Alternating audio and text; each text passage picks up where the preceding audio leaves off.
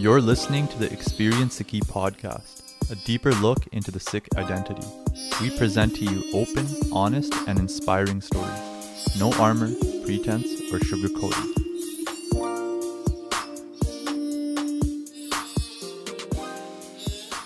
Waheguru Ji Ka Khalsa, Waheguru Ji Ki Fateh. Welcome to the Experience Sikhi podcast. I'm Dilraj Singh. We begin the podcast by acknowledging that we are meeting on Aboriginal land that has been inhabited by Indigenous peoples from the beginning. As settlers, we're grateful for the opportunity to meet here, and we thank all the generations of people who have taken care of this land for thousands of years. In particular, we acknowledge the traditional territory of the Anishinaabe and the Huron-Wendat. Also, just some reminders, if you guys like the podcast, please remember to comment, rate, and subscribe on iTunes, SoundCloud, Spotify, and Google Play. You can also send us questions and feedback at podcast@experiencesikhi.com. Once again, that's podcast@experiencesikhi.com. Our guest today is Jasleen Kaur. Jasleen Kaur is a graduate student at Ontario's Institute of Studies in Education and a recent graduate from University of Toronto's Kinesiology program. One of her unique experiences was being part of a spirit crew during her orientation week during her second year of studies, where she got the chance to play a tournament with Special Olympic athletes. She was able to connect with them and learn to appreciate the little things in life. She learned that if you're happy and genuinely mean well, that's all that matters. Her advice to young students is be as present as you can be with everything that you do. So without further ado, here's Jasleen Kaur. Waheguru Ji Ka Khalsa, Waheguru Ji Ki Fateh. Waheguru Ji Ka Khalsa, Waheguru Ji Ki Fateh. Thank you so much for being on the podcast with us today. How are you doing? I'm doing pretty good. I'm good. So the first dreaded question for all of our podcast guests, can you start off by telling us a little bit about yourself? So, right now I am in my first year of my master's program of teaching, and I went to University of Toronto for kinesiology, like Dilraj Singh said in my intro. Right now I'm working two jobs. So I'm working in retail, and I'm also coaching soccer to 1.5-year-olds to 8-year-olds. That's really fun and hectic, but it's really fun. And I'm going to school. And yeah, that's basically it.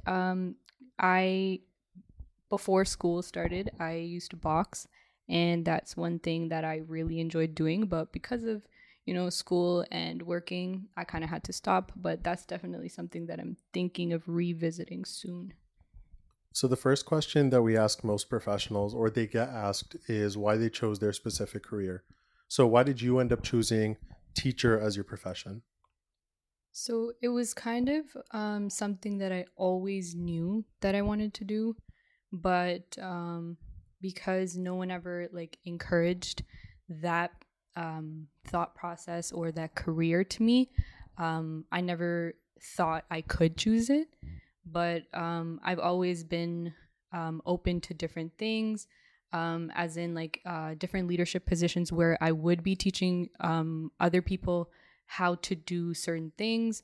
So for example, if I was an executive member of the athletic council, so I would teach a lot of people how to do score sheets or how to run games and tournaments.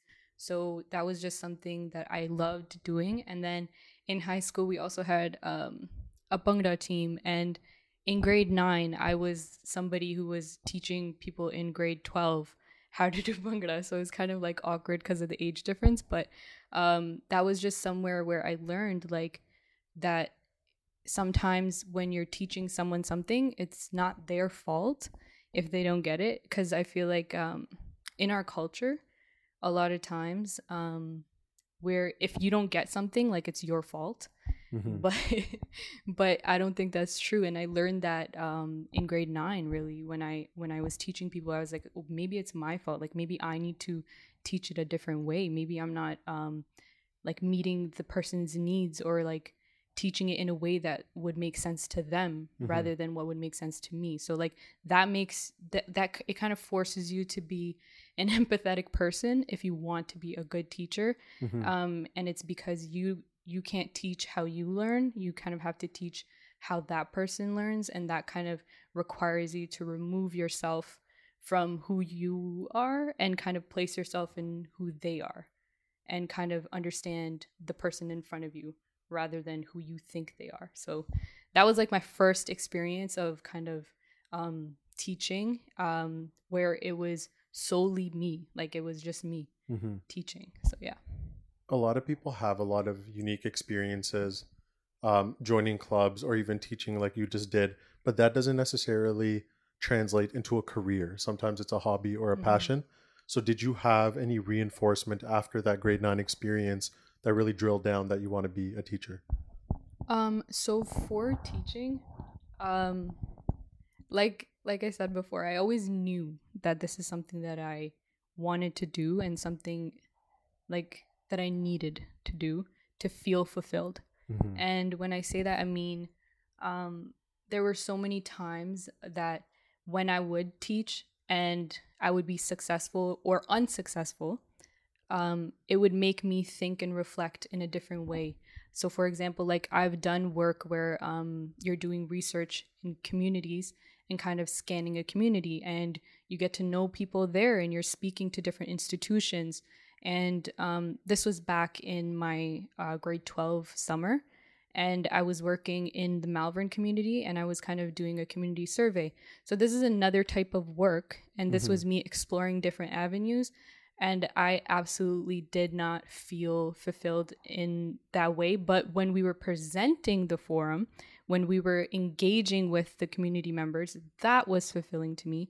And so I always knew that, maybe not teaching, but I always knew that I needed to be in a profession where I would be able to connect with people in a meaningful way and be around young people, because I feel like they are often the best, quote unquote, best learners and like the people that are most open to feedback. And that's just something that I feel like we can all learn from young people. But coming back to your question, when it comes to why I believe that teaching was it for me, there were many times where I would go into, for example, my coaching job, and I would just not feel good that day for whatever reason. And every single time I have came out of that shift or that job, I would always come out happier every single time. And it was me being able to, like, for my coaching job, this is what you have to do. So you have a lesson plan, and then you have a theme that you have to apply to the lesson plan. So it's like, this is you being able to be creative, and you get to use your, I'm a very dramatic person. So you get to use your dramatic skills, and you get to present this theme and this lesson plan to the athletes or the little kids in front of you. And it was always something that was so amazing to me, because one, I got to be creative. Two, I got to have deep and meaningful connections with these students, because sometimes they wouldn't get it. Sometimes they're not athletic. So how do I make them feel comfortable enough to just try something, right? Just try. That's all I want them to do. And I'm never pushing for them to be the best athlete. I want them to be better than they were in the beginning. So in their beginning. So I have a lot of kids that I've seen grow over the year that I've coached, and that makes me feel so fulfilled, because I was able to be part of that and be able, like, part of their ability to gain that confidence to even try something. And this applies to many different parts of their life. Like, you can learn things in sport, and that can translate to you being able to give a job interview confidently. Right? So just things like that. And it's little building blocks, like 1.5-year-olds, right? Like, they're so tiny, but you can see how they grow and they understand things. So yeah, that's one of the things. And then another one was when I got into this program, I started my first placement back in fall, and it was for 5 weeks. And same thing. I would always evaluate how I felt going into the space. And I was very aware of the fact that I'm not feeling good today. But the thing is, this is just myself. I believe that I am not supposed to take this kind of negative energy in front of them. So like I have to be able to talk to myself and be like, okay, hey, like, understand you're feeling this way, but we need to go and deliver this or a lesson, or we need to go be with them, and we owe it to them. It's our responsibility. So for me, I would have to do that and then go to them. And at the end of the day, I remember this moment so clearly. I was walking to the bus stop to go home after my day of teaching, and I was smiling, like not in a weird way. It was just like a genuine, like I was happy and content with my day and what I did and my connections that I made and the lessons that I did and the creativity. And I remember, like, you're never ever going to have a flawless lesson plan to plan to execution. It's not always going to be that way, but just you being able to try and do your best and be present with them and look at who's in front of you, look at the humans in front of you. So yeah, just like I feel like evaluating my feelings and emotions after I taught, and I've never felt that. And it's like almost always that this happens. Like it's almost always that I feel this way. So yeah. It seems as though there was almost a natural calling for teaching towards you, which isn't always the case with professionals, but it is in this case. And it also seems like it involves a lot of patience to be working with kids that are a year and a half just learning how to speak and walking them through all of this. This brings to mind the issue, not the issue, but like the criteria for what makes a good teacher, right? So if someone's considering this career, what qualities do you think they should have to be a successful teacher, not just a teacher? Okay, so to be a successful teacher, and by success, I don't necessarily mean like landing a job, yeah, but 100%. someone who like is a good teacher, enjoys teaching, and is also enjoyable for their students. Yeah. One thing is an example that I think would help this is coming into my master's program. I was so focused in all of my classes, and I was like shocked. I was like, why is this so easy for me to focus, and why is it so easy for me to understand what they're saying? And it's in kinesiology, I had good teachers. So in my undergrad, I did have good teachers. But a lot of times professors in those professions, when they're really just smart people. They're just really, really intelligent people that have done a lot of research. So they don't necessarily know how to teach, right? Or they've never been taught how to teach. Like the content teaches itself. Yes, exactly. Okay. So that part was missing. And then when I went into my master's program, what I realized, what clicked, I was like, the reason that I'm paying attention and I'm understanding things is because all of these people are teachers, right? All of these professors are teachers. So that's why I was able to focus. And so the common things that I picked up on was their relatability. So their ability to be human in front of you. Don't show them that you're an absolute perfect human, because nobody is, right? And when it comes to being realistic in your expectations of people, I think expectations are important. There's that saying that like you're not supposed to have expectations because you're gonna get disappointed. I disagree with that. Like, I think that you should have expectations of your students. Of your students, yep. Okay. And I say that because if you don't, I feel like you're doing a disservice to them, right? If you so if you have expectations for them, that is you kind of creating a background goal for them. So saying like, I believe that you are capable of doing this. Yeah. Right. So having that expectation increases their competence. So their belief that I can do this. So in turn, that increases their performance. So having high expectations, obviously realistic and unique to every student, but having high expectations is very critical when it comes to increasing students' competence in classrooms. And this is something that's maybe a little bit easier to see in phys ed because I'm able to say, oh, it's like easy. Like you say, oh, this many push-ups, or you say this many thing, or you want them to be able to be in a work in a team or things like that. It's kind of easier to see, I guess. But when it comes to in the classroom, it might be a little bit harder to translate to your student. Do you ever feel like it's dangerous setting goals? Because let's say I'm in class with another one of my peers and I see that you're setting higher goals for them and my goals aren't to that standard. Like that level of inferiority, how do you feel like that's balanced in a classroom setting or just a teaching setting? So I think it's very important to have personal relationships. Okay, this may sound weird to people, but to have respectable personal relationships with each of your students to understand who they are, right? If you don't know the person in front of you, how are you going to spend a whole semester with them and try to help them do whatever subject, right?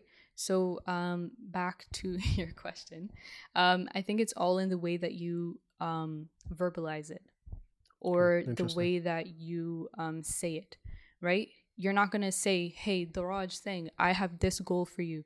And then go over to, for example, Jasleen Kaur. I'm going to be like, oh, you have this goal. I will never make that public for other people, right? It's not for them to know, right? Gotcha. It's for my student and me to know, right? And that's on you. And I understand that kind of goes to like emotionally, it can be a lot because you are interacting with many, many students on a daily basis. On a daily basis. And every single one of them deserve your energy. They deserve it. And it's your responsibility. So for me, when it comes to that, I think that it can be harmful if it's done in the wrong way. And sometimes, they're not going to meet the expectations that you have for them. That's okay. The point was for them to feel as though they can achieve more than they may be used to, or more than they've been used to. Do you ever feel like you can run out of that energy to be able to have a one-on-one relationship with every single student? Like it might be now you're in your youth years, you can run around, you enjoy the adrenaline that it brings, but that it's possible that starts running out as you get a bit older. I for sure can understand that happening, and I know that is something that does happen to people. But at the end of the day, as of like my mind right now and my understanding right now, I do think that being able to have a balance is something that everybody, I think, works towards in their life. But even that, like knowing how I recharge, right? Knowing what I need to feel better. So I am an extrovert through and through, right? But there are times where I need to like sit down alone for a second. Like I just need to be quiet for a second. I don't need any noise. I just need to sit down. And that's something that's important to know about yourself. So reflect on who you are and what you need. And I don't think that it has to be an emotionally like taxing career, right? It comes back to knowing yourself and knowing how what you need to recharge and what you need to feel capable enough to go back. I do remember in my placement feeling this feeling, and I was like, I don't know what to do. I feel so overwhelmed because I was also doing school just for the first week, and I was also making lesson plans, and I was also like researching because I don't know anything, right? So it's like this is a new subject, so I'm kind of like researching many articles, and you're just reading and reading and reading. But this is just me trying to be the most like the best person for my students to learn from. So having that weight, it was heavy, but I know what I need. So I went and I would go and eat food with my mom. And every single day. Like I would sit down and eat food with my mom. I would FaceTime my friends. And I would talk to them. Or I would just listen to them. Because, like I don't want to talk. Or sometimes I would talk about my experiences, and that would make me feel better. Or I would talk about, I am, like, acknowledge that you're feeling this feeling, because when you ignore it, it usually gets worse. So just like being able to verbalize it, so it comes back to knowing yourself for sure. Interesting. Moving into the more formal parts of your training, what's the process of getting into Teachers College from undergrad? So from undergrad, the way that it works is you kind of apply through so it depends on which university you want to go to, but for OISE, for the U of T, Ontario Institute. The Ontario's Institute of Studies and Education. Thank you so much. So for them, for OISE, you basically have to apply through their website, and there are there are 4 questions. The last question is optional, so you kind of have to fill out this questionnaire. There's a chart that you have to fill out for all of your experiences that are related to teaching. So I would suggest keeping an updated resume so that you don't have to go back and reach and kind of like think on the spot. You would already have that. And then you also have to have a resume that has all of these experiences in it. Yep. So your experiences definitely do count. Your grades do count, and just your ability to answer the questions that they're asking. Interesting. How many teachers' colleges are there in Ontario? Is it hard to, like, did you only apply to OISE or did you apply to many? So I actually, I think I applied to many. I knew that I wanted to only go to OISE, which is funny, but there's OISE, there is York as well. York was another one. Yep. Then there was also one in Waterloo. There was one in for Trent. Then and all of them you have to apply separately through their website. There's no one place where you can apply for all of them. So for them, yes, there is. Okay. And so all of those universities you apply through one website, but OISE was the only one that you apply through a separate one. Okay. And it is because it's called a Master's of Teaching. Oh, it's not the Bachelor of Education, exactly. Which is okay. Yeah. That makes sense. Is there, to your knowledge, is there a big difference between a Bachelor of Education and the Master of Teaching? So, for a bit, I was confused. I was like, why is it called a Master's of Teaching? Or why is it called that? And the only difference, because I actually have been talking to a couple of my friends who are teachers in York. So they do the same things that we do. So we have, for example, we have a research course where we have to conduct research on a topic. And so for that course, I was like, wait, maybe that's why it's called a Master's of Teaching. And so then I asked one of my York friends, and she said, no, we have to do the same thing. So I was like, okay, now I'm confused as to why it's called a Master's. Yeah. But it's called a Master's because when you become a teacher, there are categories for your pay. So for us, we have done our undergrad, and then we have done a 2-year course in education that makes you eligible to teach. So that amount of education makes you in the A3 category for teaching. Okay. And for us to move up from A3 to A4, you have to do fewer courses, or AQs, which are called additional qualifications that you can do after your degree.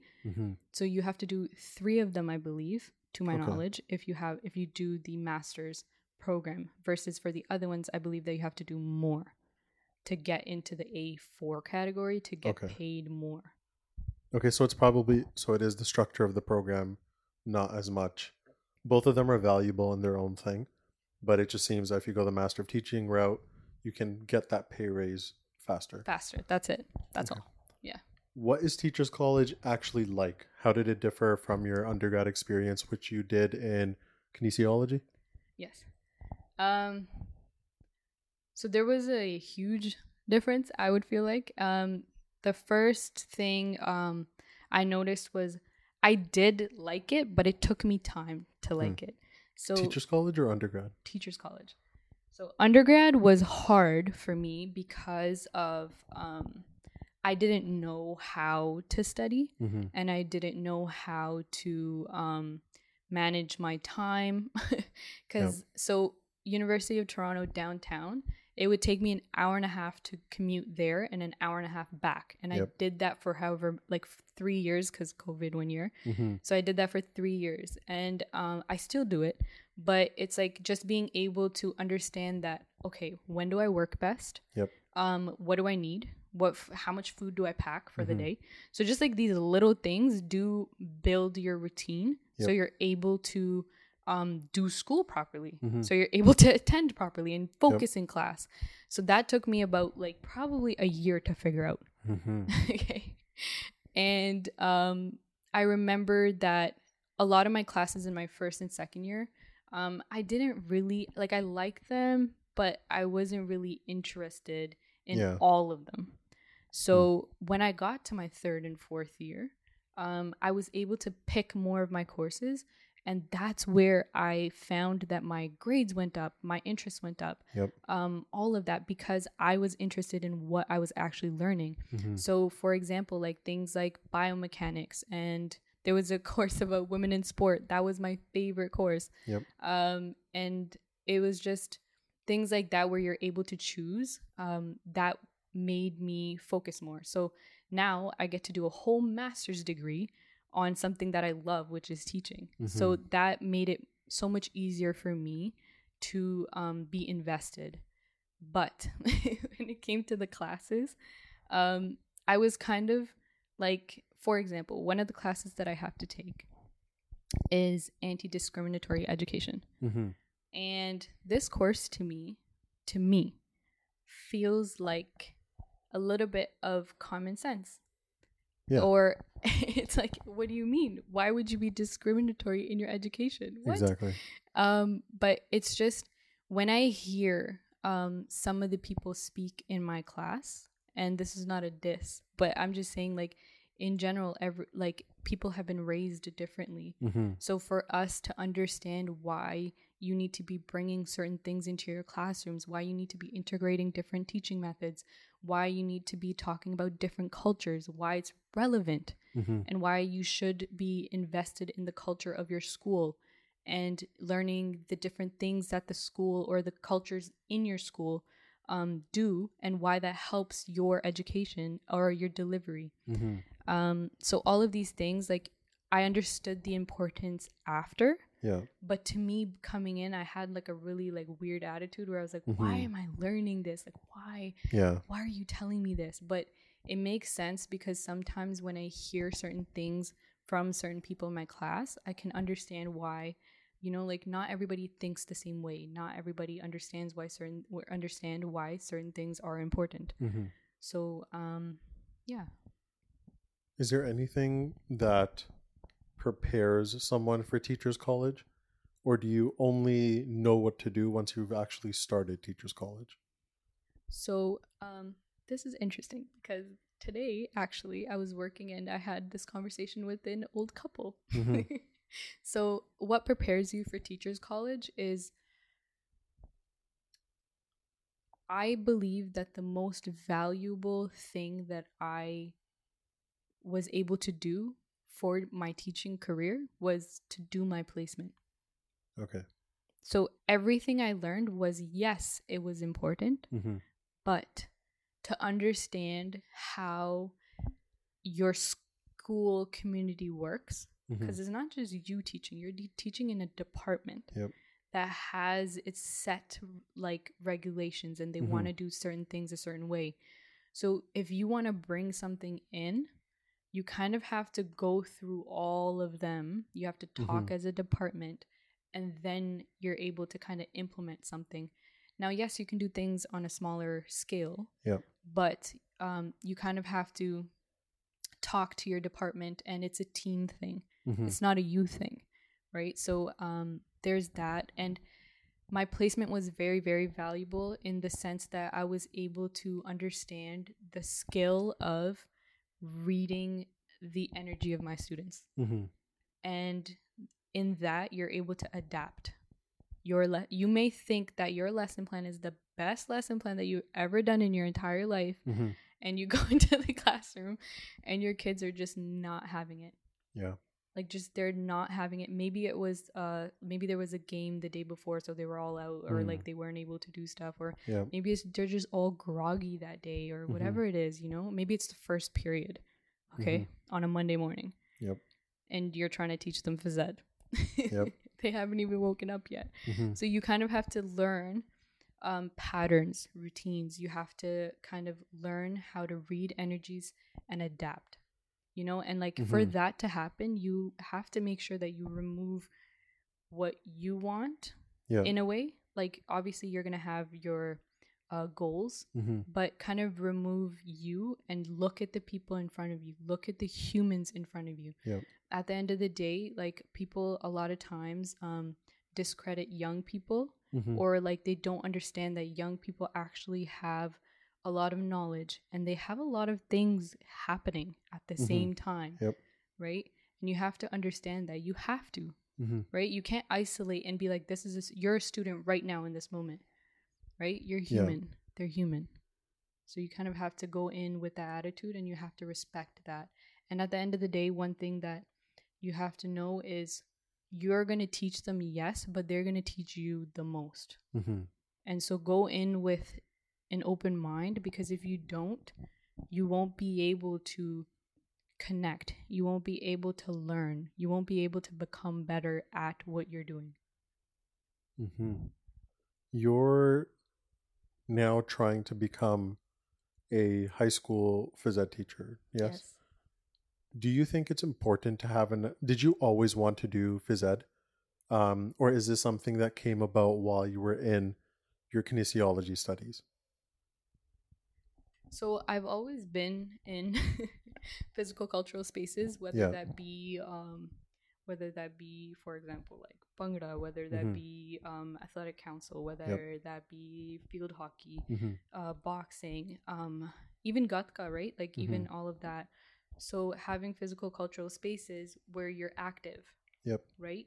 So that was a space where I realized you can actually learn so much from this space that I don't think that you would be able to get from a classroom where you're sitting down at a table and you're learning.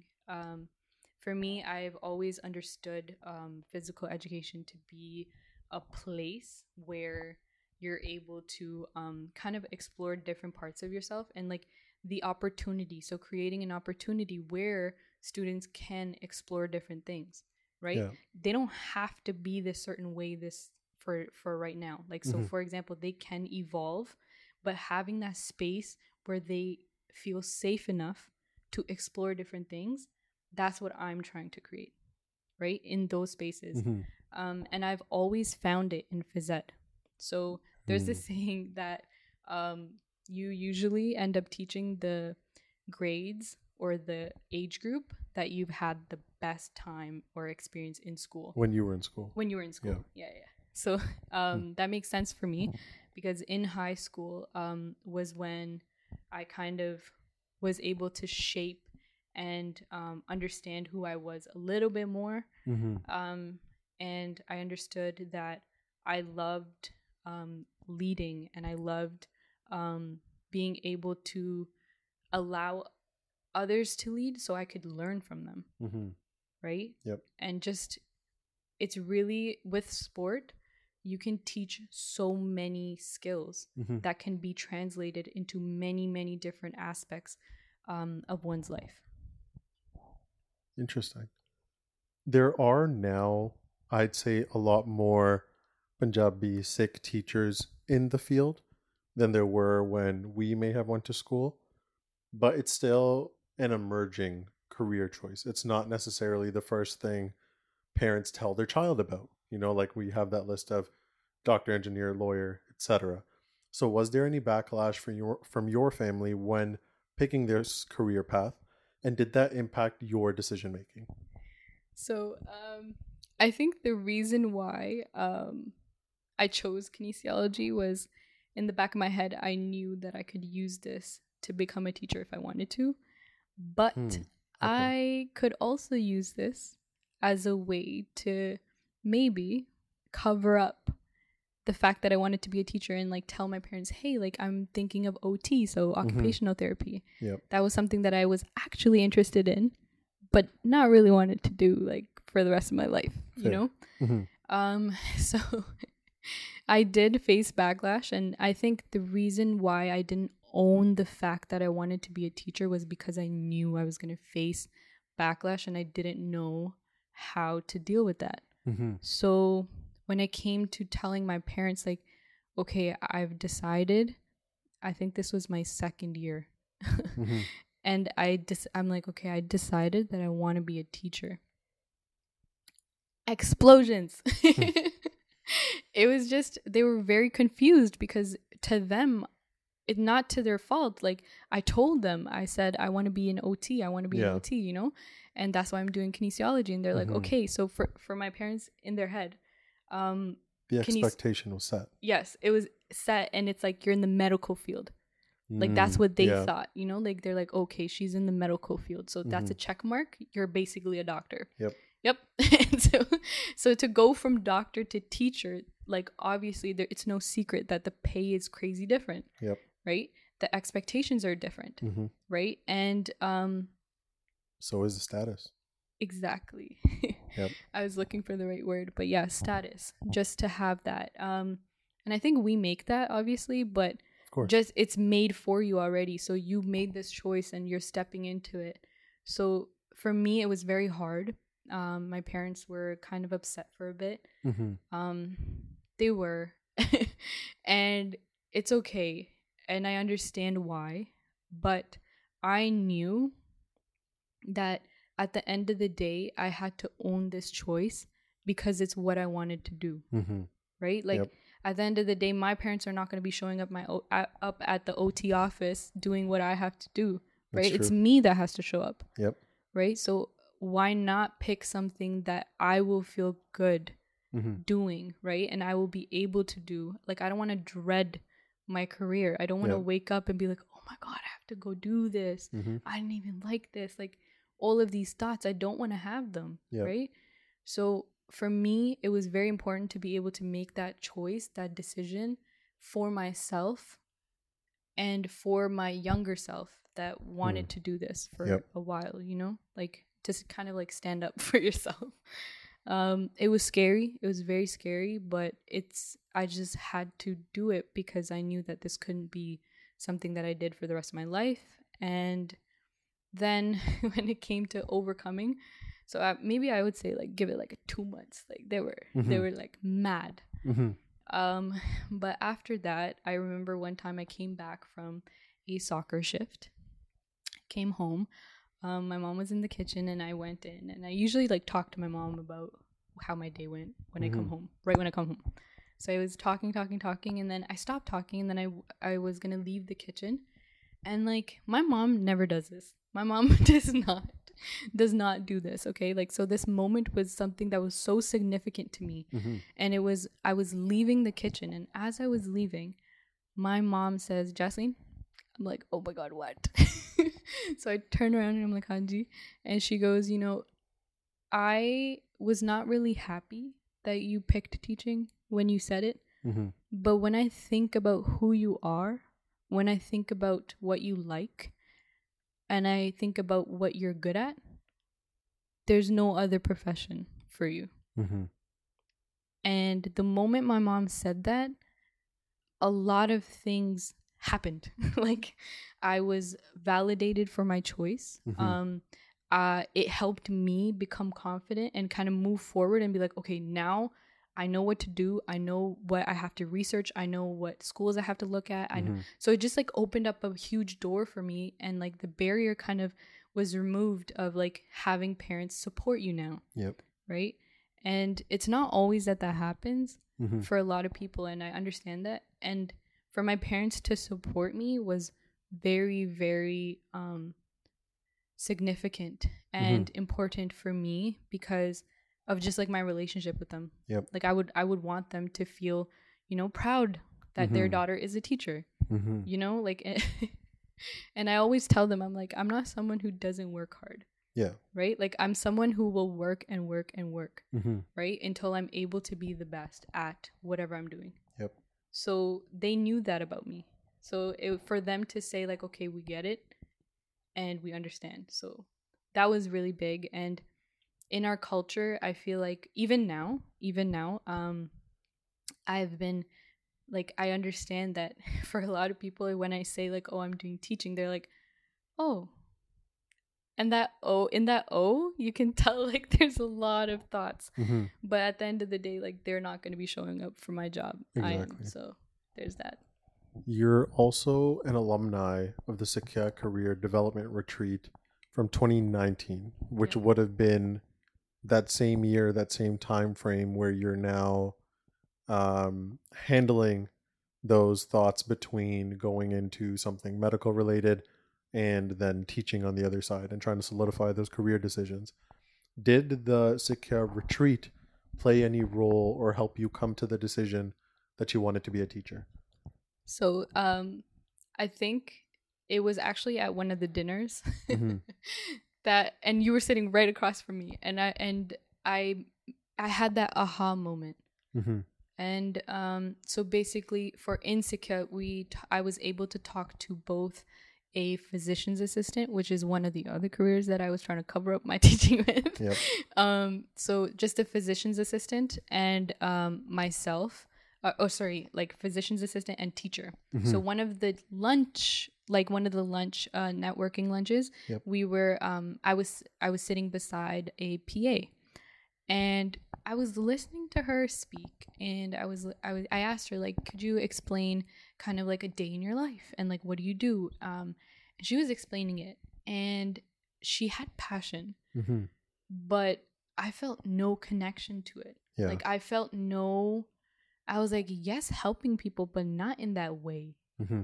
You know, Yeah. like not the way that this person is doing it.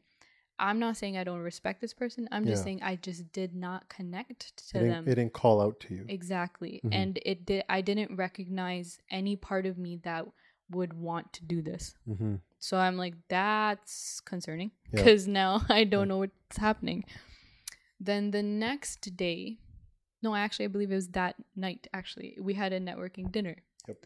And at the dinner, there was a teacher, and we were talking.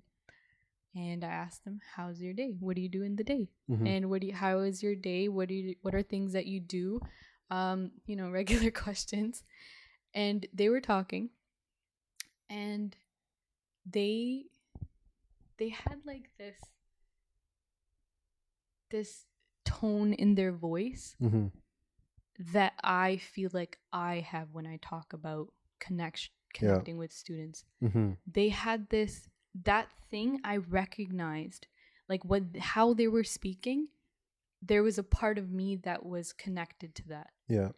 And then that's when I went, this is it. Mm-hmm. This is it. And then there was another part that just confirmed it, was when we got to job shadow. So when we were job shadowing, I was with Gurleen Benji, and she is an amazing human. Okay. Also a podcast guest.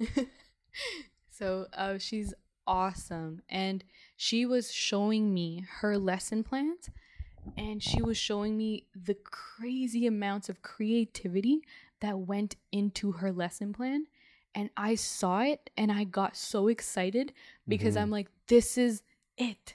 Yep. This is where I get to express that creativity. Mm-hmm. And even in the lesson plans that I'm creating now, I feel excited to do them, even though it is work, right? It's a lot of work, but just I feel excited to do them because I'm able to express my creativity, and I'm able to create opportunities and spaces where students can explore.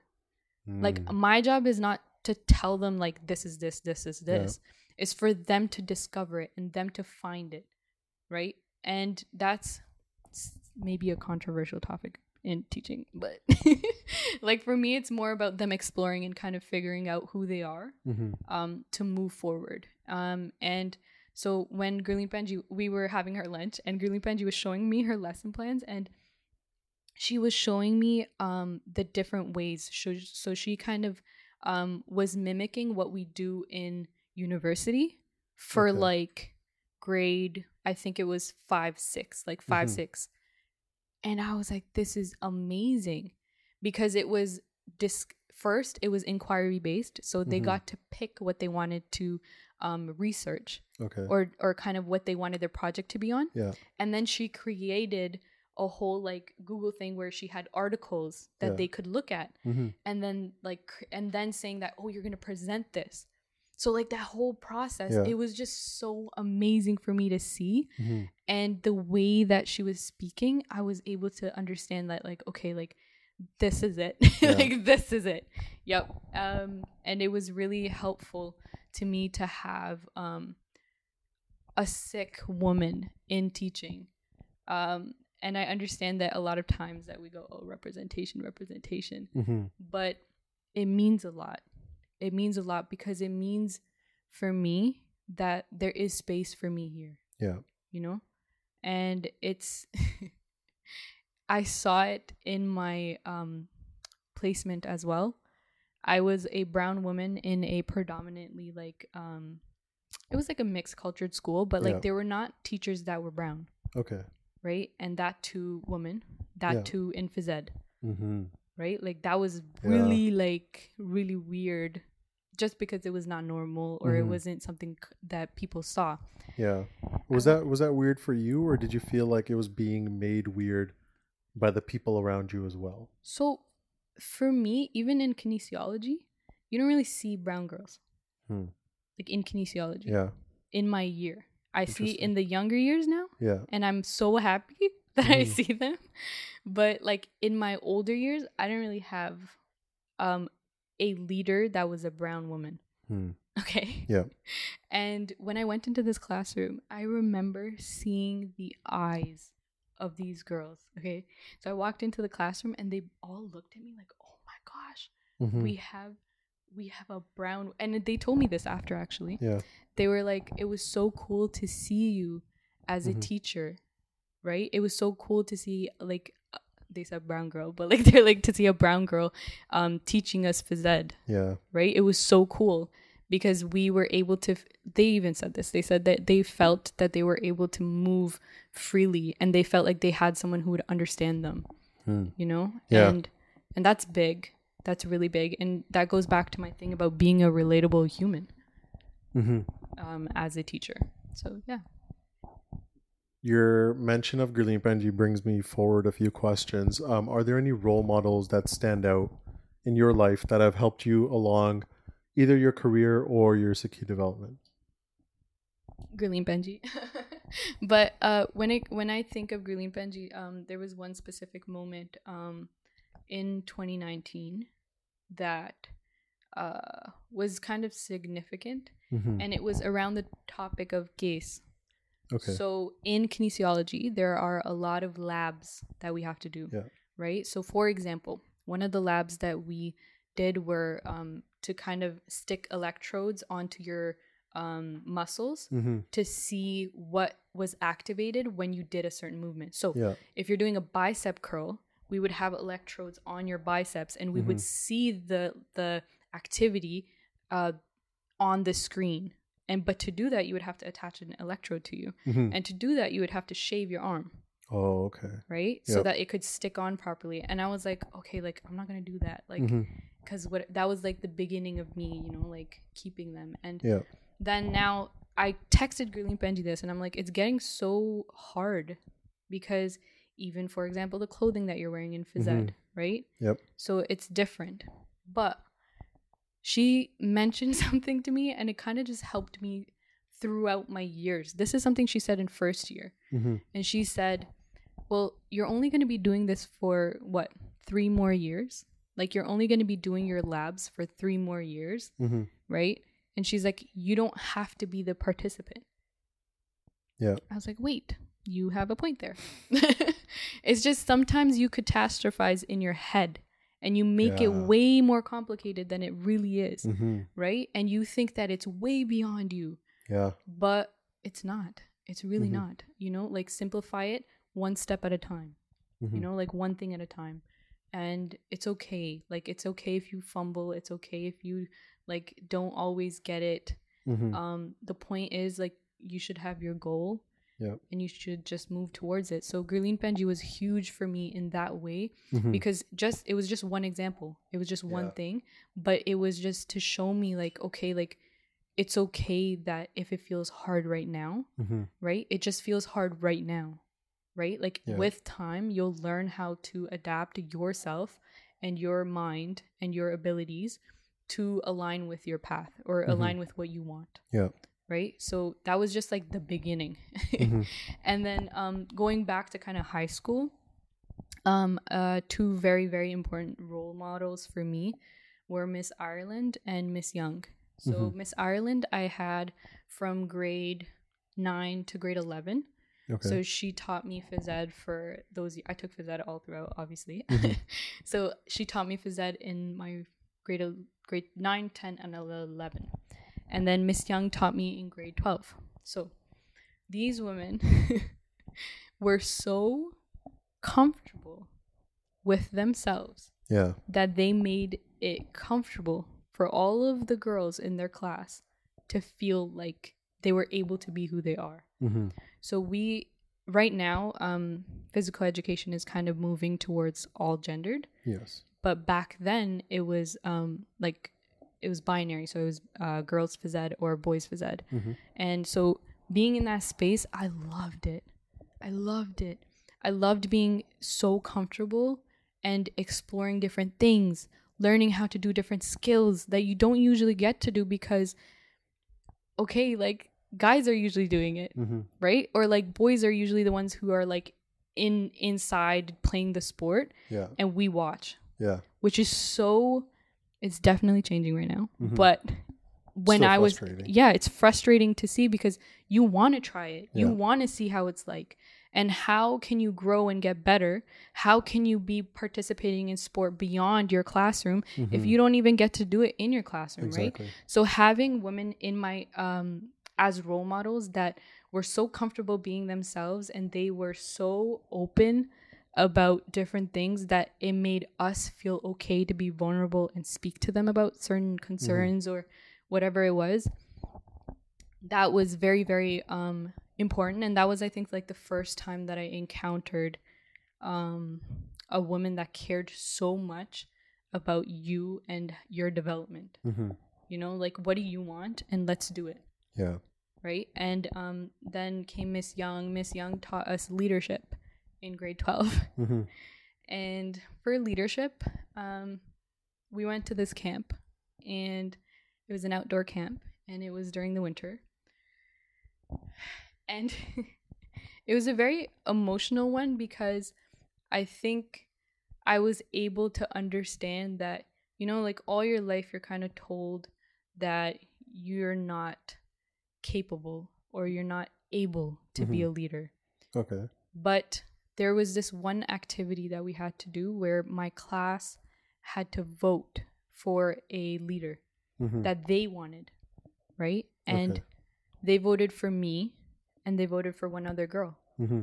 And then we played the game, and then Miss Young pulled us to the side after, me and this other girl, her name is Shritu.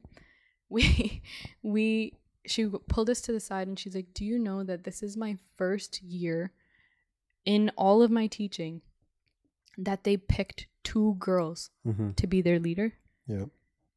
And she's like, do you understand how significant that was? And I didn't really get what she was saying. I really didn't get it. I was like, okay, like, whatever. But now I understand, and it's because of, like, physical cultural spaces are usually dominated by, like, males, usually, right? Depends how you do it. Yeah. But in general. And so for her to say that, I understood her happiness after. Like, I understood why this was so significant after it happened.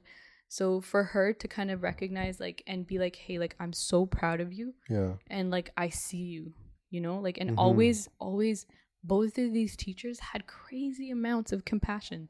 Yeah. Crazy amounts.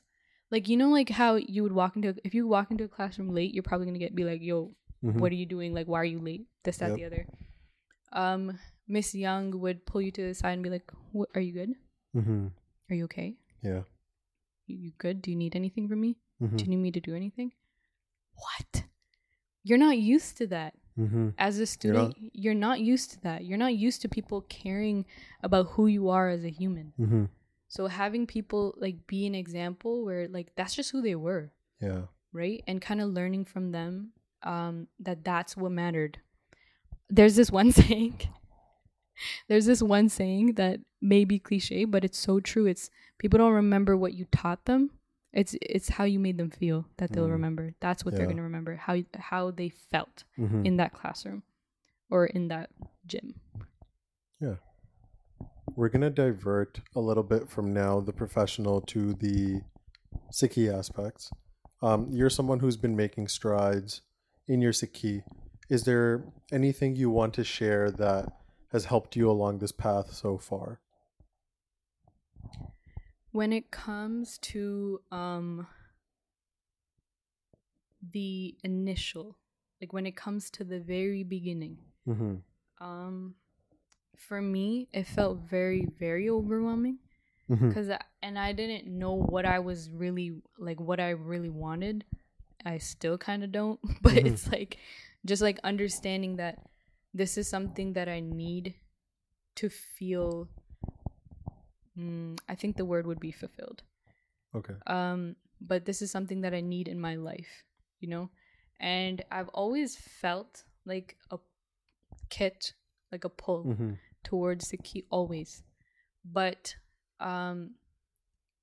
in 2019, kind of after Sikha, that's when I was able to kind of learn more.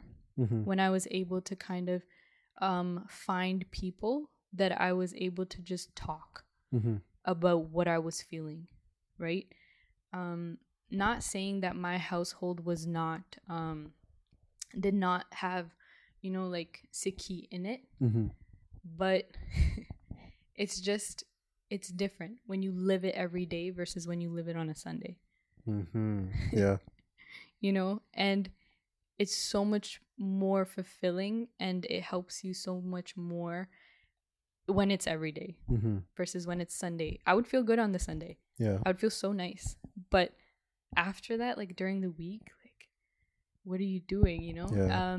So there's that. And it's always overwhelming. And there are times where, you know, like you feel, you self-sabotage yourself. I'm great at that.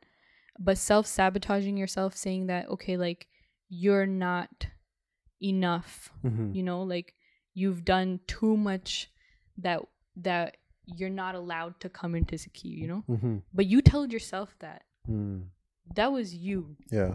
No one said you couldn't do that. I mean, there are people who do that, but which is horrible. But it's just you telling yourself these things. Yeah. And that's you self-sabotaging yourself and your development. Right? And your ability to be like, okay, I kind of want to learn how to do this. Yeah. I kind of want to learn how to do this. How do I do it? Right? Yeah. And like being able to lean on people is huge.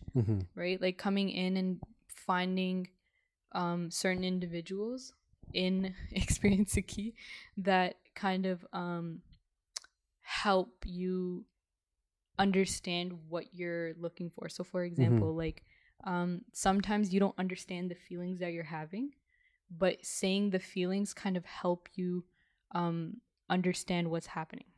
So for example, like I would have conversations with my friend about, okay, like I felt this type of way, but then when I went to Maharaj, like I felt better or whatever it was. Like this is a very simple one, but just like something like that. And it's like understanding why, like understanding your whys, and then even your why as to why you believe in Sikhi. Why do you believe in Maharaj? Like why do you, these basic things that people, well, that seem basic. Yeah. But like starting there seems so big and overwhelming. But having certain people, having your sangat, having people that care about you, that want you to move forward and will help you is so important. Yep. So just always surrounding yourself with the right people. It's funny you mentioned that because there's a clip circulating right now of Ganesha Singh Ji, and they mentioned that a lot of people will hold on to your past to hold you back from the future. Yeah. So if you're gonna, no matter what you've done, because those are now your pishli karam, and the past is the past. But even if you try making positive strides, they're gonna be like, you used to do this yesterday, and now you're gonna do pot. Yeah. Like you'll have those forces pulling you back, but it just emphasizes the importance of sangat in your life. Exactly.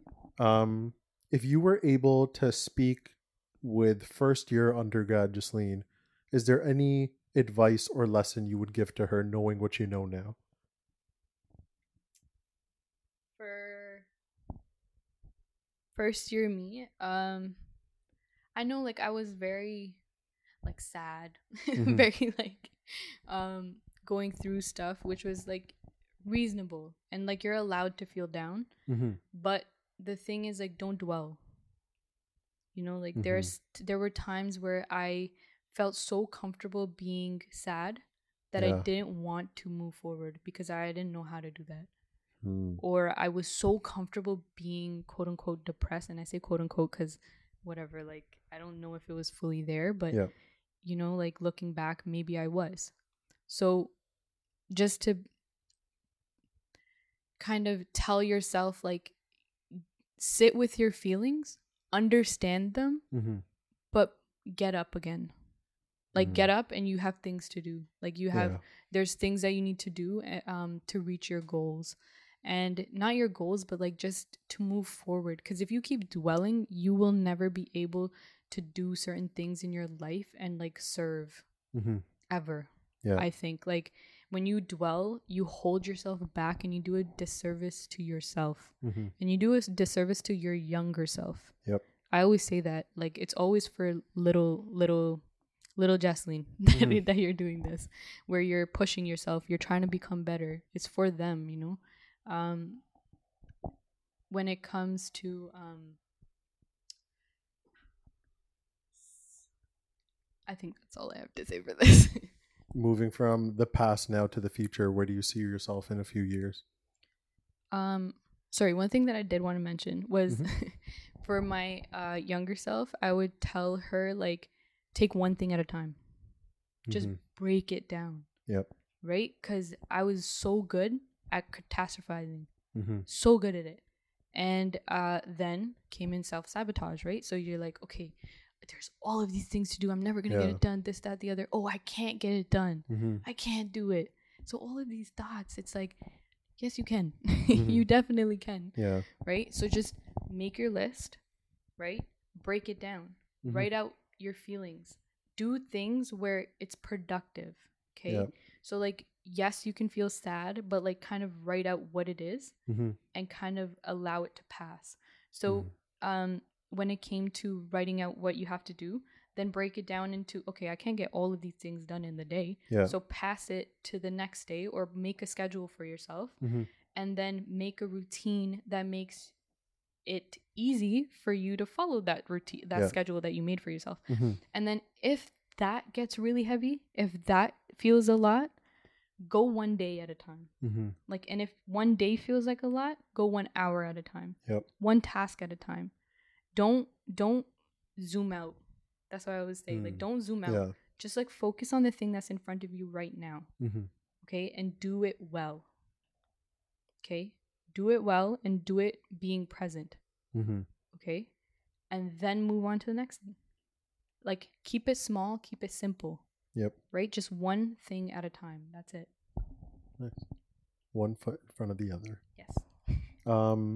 So again, where do you see yourself in 5 years? In 5 years,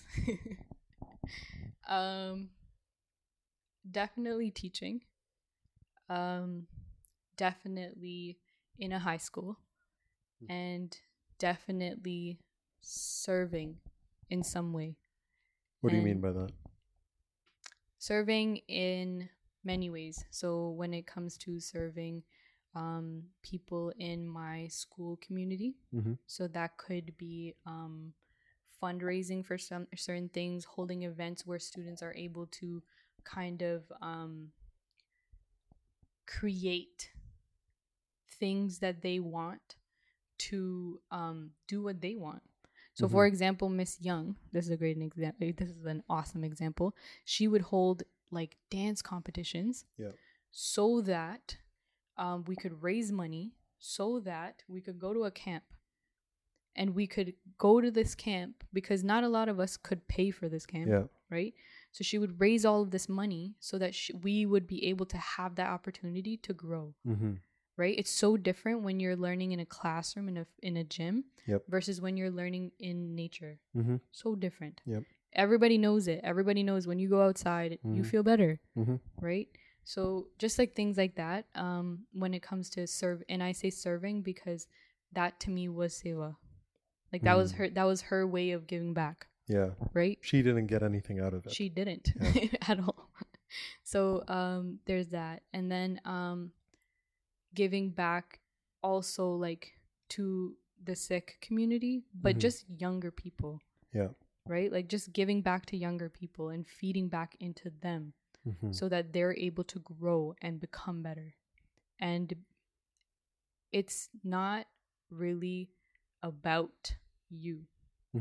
Like when it comes to that, it's not really about you. When it comes to serving, you're there to serve. So it's like for others. Yeah. And it's for them to feel able. Like that's my thought when it comes to serving. But when it comes to seva, like creating opportunities for young Sikh people to engage in physical cultural spaces, because I feel like that's something that we're missing, like that part, you know. Like we do have picnic days at the Gurdwara. The best day. Yeah, of course. When you get trophies, you know, run your race. Participation medals. But like just making it something that's regular. Like, yeah. Right? Regular. Like something that because being physically active is so important for your life. Right? So like incorporating this into our Gurdwara so that we're able to like, so that we can have maybe a program where, you know, it's hard to maintain sometimes. But it's important to, if we don't even have it, like you can't really maintain it. Yeah. So just like to start things like that or initiatives like that where you have spaces and you can invite Sikh people into them. Exactly. Right? Because we don't really have spaces where we're able to do these things regularly, right? So there's and like think about Canada, we have winter for so long. Yep. So like being physically active then. We only have 2 months of the year that we can actually be outside.